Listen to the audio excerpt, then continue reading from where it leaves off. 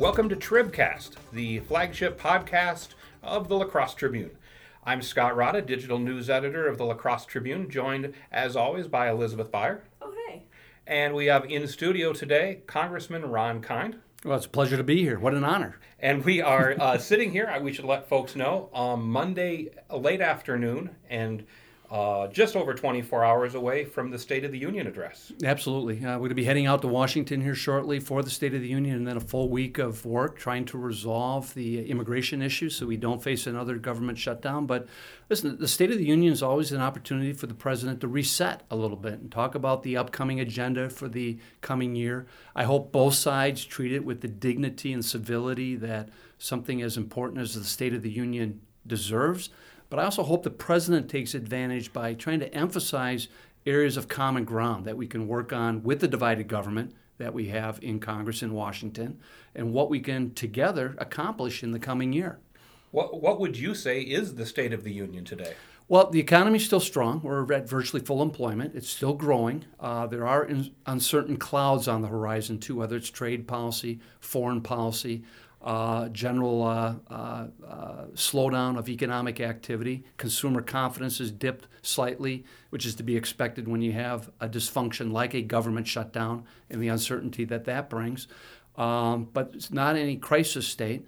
The globe around us, there are some warning signs out there with China debt problem, with the EU, Brexit right now, and the uncertainty of potentially Great Britain withdrawing from the European Union, some of the sovereign debt crisis in other countries like in South America that we have to keep an eye on. But still, overall, regionally and nationally, a fairly strong economy going into the year. This is not your first State of the Union. This is your... Yeah, I've had a few through the years. Now, I know there used to be, and kind of fill in the gaps for me, but if I'm not mistaken, sort of where you're sitting is not assigned seats. No, it's first come, first serve. There are some who park right along the aisle so that they can greet the president when he walks in. And you've done that before, I think. I have in the past. I won't because it does require some hours of sitting in that chair waiting for the festivities to start. But again, there are, I think, some areas that can be had if the president chooses to emphasize that, whether it's an infrastructure agenda that our country, so we can start rebuilding Wisconsin and America again, the race to 5G technology and the deployment of broadband, where I think there's great bipartisan support. The opioid crisis, we passed major opioid legislation to partner with our local communities back home to fight the epidemic and try to get out ahead of this scourge before it becomes unmanageable. We just had signed bipartisan criminal justice reform bill that we need to continue to do oversight, make sure it's implemented the right way. The president wants to take action on the rising cost of prescription drugs. I think there's bipartisan interest in trying to reduce that expense for those who need the prescription medications in their daily life.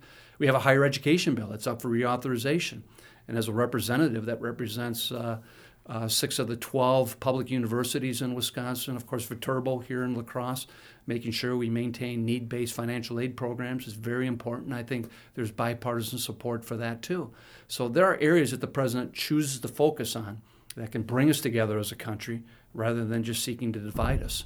Now, and just for full disclosure, we just were meeting with you with the editorial board a few minutes ago. But what I found real interesting during our conversation is, you know, there's been certainly, especially since Democrats took over the House, and maybe we'll talk in a few minutes about how that's changed your life. But since Democrats have taken over, there's been a lot of attention from the media about, you know, a couple of members who are farther left than most of their party, certainly farther left than you, getting a bunch of attention. But you were telling us about a coalition you help lead that's growing quite a bit. Yeah, I see, and this really has been underreported, I believe, is with the new Congress that is in session now, there's an opportunity to build consensus from the center out and not let the extremes on either side, far right or far left, to drive the agenda. And I say that because the coalition I've been leading, the new Democratic coalition, we're up to 102 members in the Democratic caucus. Our total membership is 238 right now, so it's almost half of the Democratic caucus are more moderate, centrist members like myself coming from swing competitive districts like I represent. And I think our clout is going to be pretty significant as far as where the agenda goes. And I think Speaker Pelosi recognizes that. She's very smart and pragmatic herself, so she doesn't want to get too far out ahead of it. And instead, it's those members who are coming from 70, 80, 90% Democratic districts who can afford to be more out there when it comes to more liberal causes that tend to receive most of the attention. And I just find that a little bit ironic given what I see where the center of gravity lies right now in Congress. And how do you think you can, when I say you, this coalition, make your voice louder and make those issues resonate more with the American public? Well, we've already weighed in as far as House rules. One of the first things we had to resolve was pay-as-you-go budgeting, get back to pay-as-you-go budgeting, which is something Democrats have always embraced. Unfortunately, our Republican colleagues haven't believed it, and that's why under their watch these deficits explode. And pay-as-you-go is a simple concept, which says if you're going to offer a new spending program or a tax cut, you got to find an offset in the budget to pay for it, to maintain balance so that the deficits don't get away from us. It makes governing very hard because you got to be weighing these trade-offs all the time and what offsets you're going to use to pay for things. But it's, I think, crucial so that we're not leaving a huge legacy of debt for future generations. Now, the New Dem Coalition, the Blue Dog Coalition, more conservative group, we're very supportive of that. And we made sure that those rules reflected that as opposed to some of more liberal members who didn't want pay-as-you-go budgeting. Although at the final vote tally, it wasn't close. No, it wasn't. Yeah, it was overwhelming in favor of pay-as-you-go. And a few of those who opposed it received a lot of attention, but it was only a few votes at the end of the day. And I think it's important because right now we're in a very perilous time with our budget deficits. We're looking at $1 trillion annual budget deficit at a time of a growing economy and full employment. This is the time when we should be paying down our national debt rather than adding to it. And compounding that challenge is the fact that we have about 15,000 baby boomers retiring every day and joining Social Security and Medicare. These huge budget deficits will put in jeopardy the future of these programs unless we can start practicing some fiscal discipline again. And I think pay-as-you-go budgeting has worked in the past, and it can work again in the future.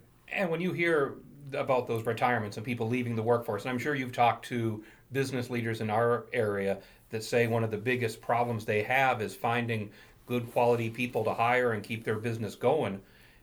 When people say, well, one of the best ways to do that is encourage more immigration to come to this country and fill those jobs, is that something you agree with? Absolutely. It's basic math. To grow the economy, you need two things: workforce participation and worker productivity.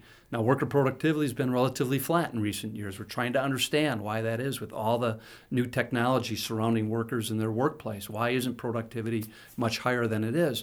But the other thing is workforce participation, and you get that from two sources mainly: new babies.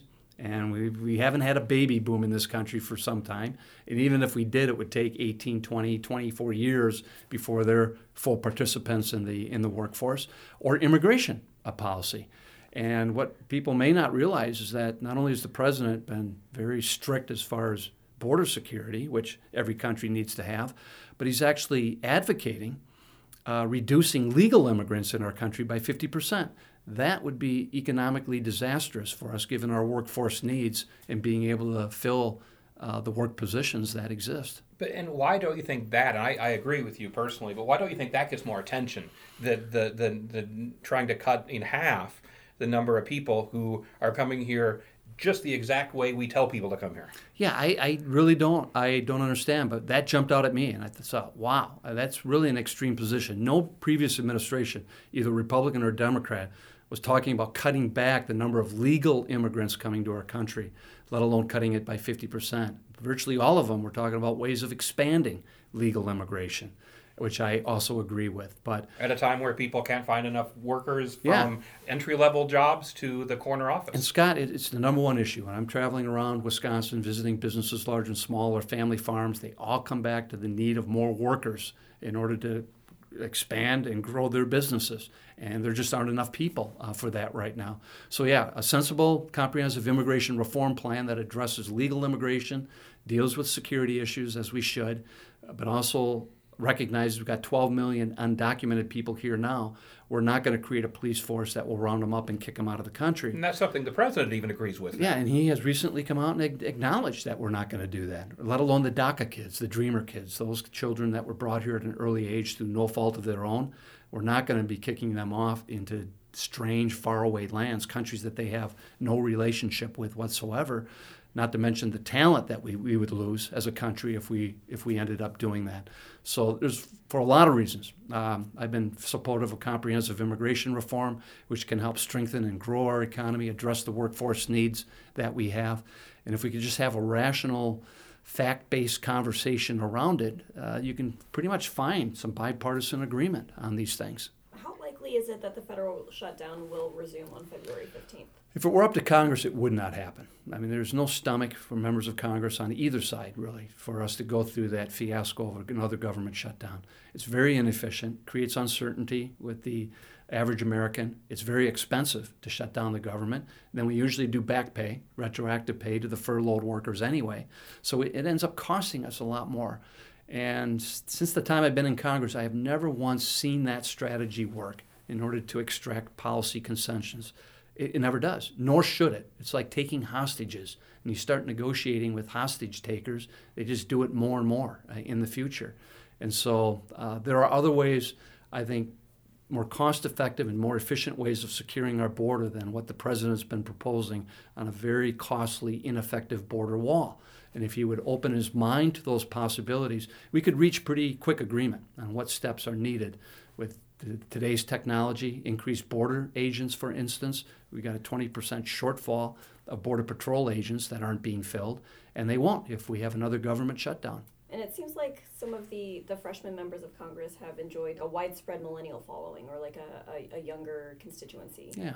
Have you made any changes in your own office in order to connect with younger constituents? Yeah, we've always been reaching out to them. With 6 of the public universities in my district, with the private university, Viterbo, I have more undergraduates in my congressional district than Madison does, which is substantial. So we're always trying to find ways of communicating, and more importantly, making it easy for them to communicate with me, to offer me their ideas. So I do a lot of outreach with them, do a lot of telephone town halls targeting that younger population more specifically. I do live town halls on campuses to encourage young people to show up, because the decisions that we're making today are going to have a much longer lasting impact on their lives than anyone else. So of course their voices should count, and we should pause and listen to where they're coming from. And quite frankly, they're out ahead of the curve on so many policy issues of where Congress is right now. And in many ways, it's going to be their generation that will be expected to solve some of the weightier, heavier issues that confront us, not just in America, but on a global basis. So I'm encouraging their participation more and more. And that starts on Election Day, with them registering and voting so their voices are heard when it comes time to choosing their representatives. This may not be the weightiest issue, but you mentioned Election Day. There was an idea floated that should be a national holiday. Senate Majority Leader Mitch McConnell thought that was maybe not the best idea. Where do you fall on that? We've got to make it easier for people to participate. And if you're working full-time and you end up with long lines, it's very difficult at the end of a busy day to get in line for 2, 3, 4 hours in some places in our country just to cast a ballot in this country. It shouldn't be that difficult. And if creating a national holiday, even if it's on a Saturday, so we have a national election when it's most convenient for people to participate. Shoot, some states have already gone online balloting. Washington is doing it, early voting. Most of the votes are already cast before Election Day.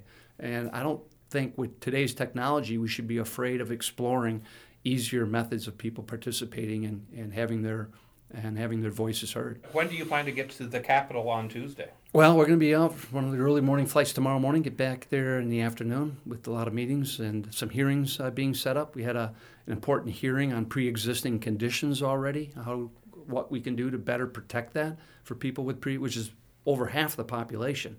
And so it's going to be very important that we do what we can, especially in light of that federal court case that could completely overturn the protections that exist in the Affordable Care Act.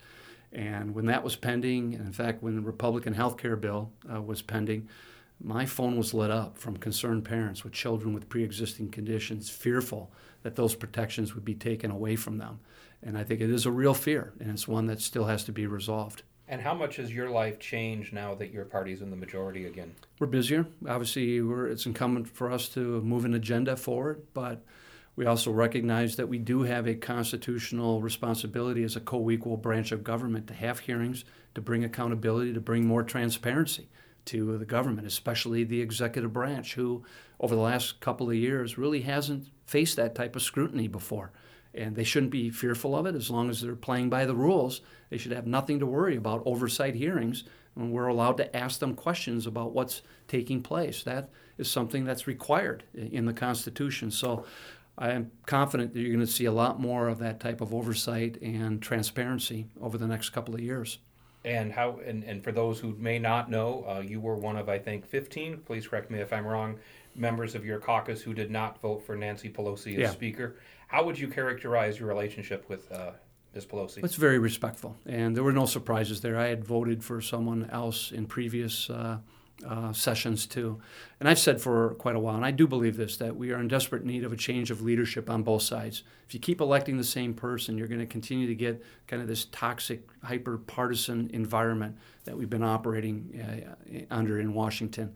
And I'm confident there's enough talent for that talent to rise and replace current leadership and provide a breath of fresh air to our democracy.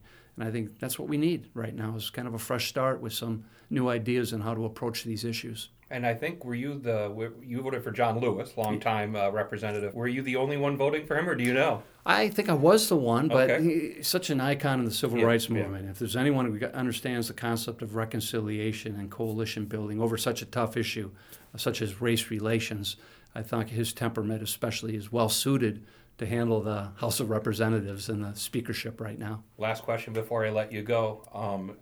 Tomorrow night, how do you decide when to sit and when to stand?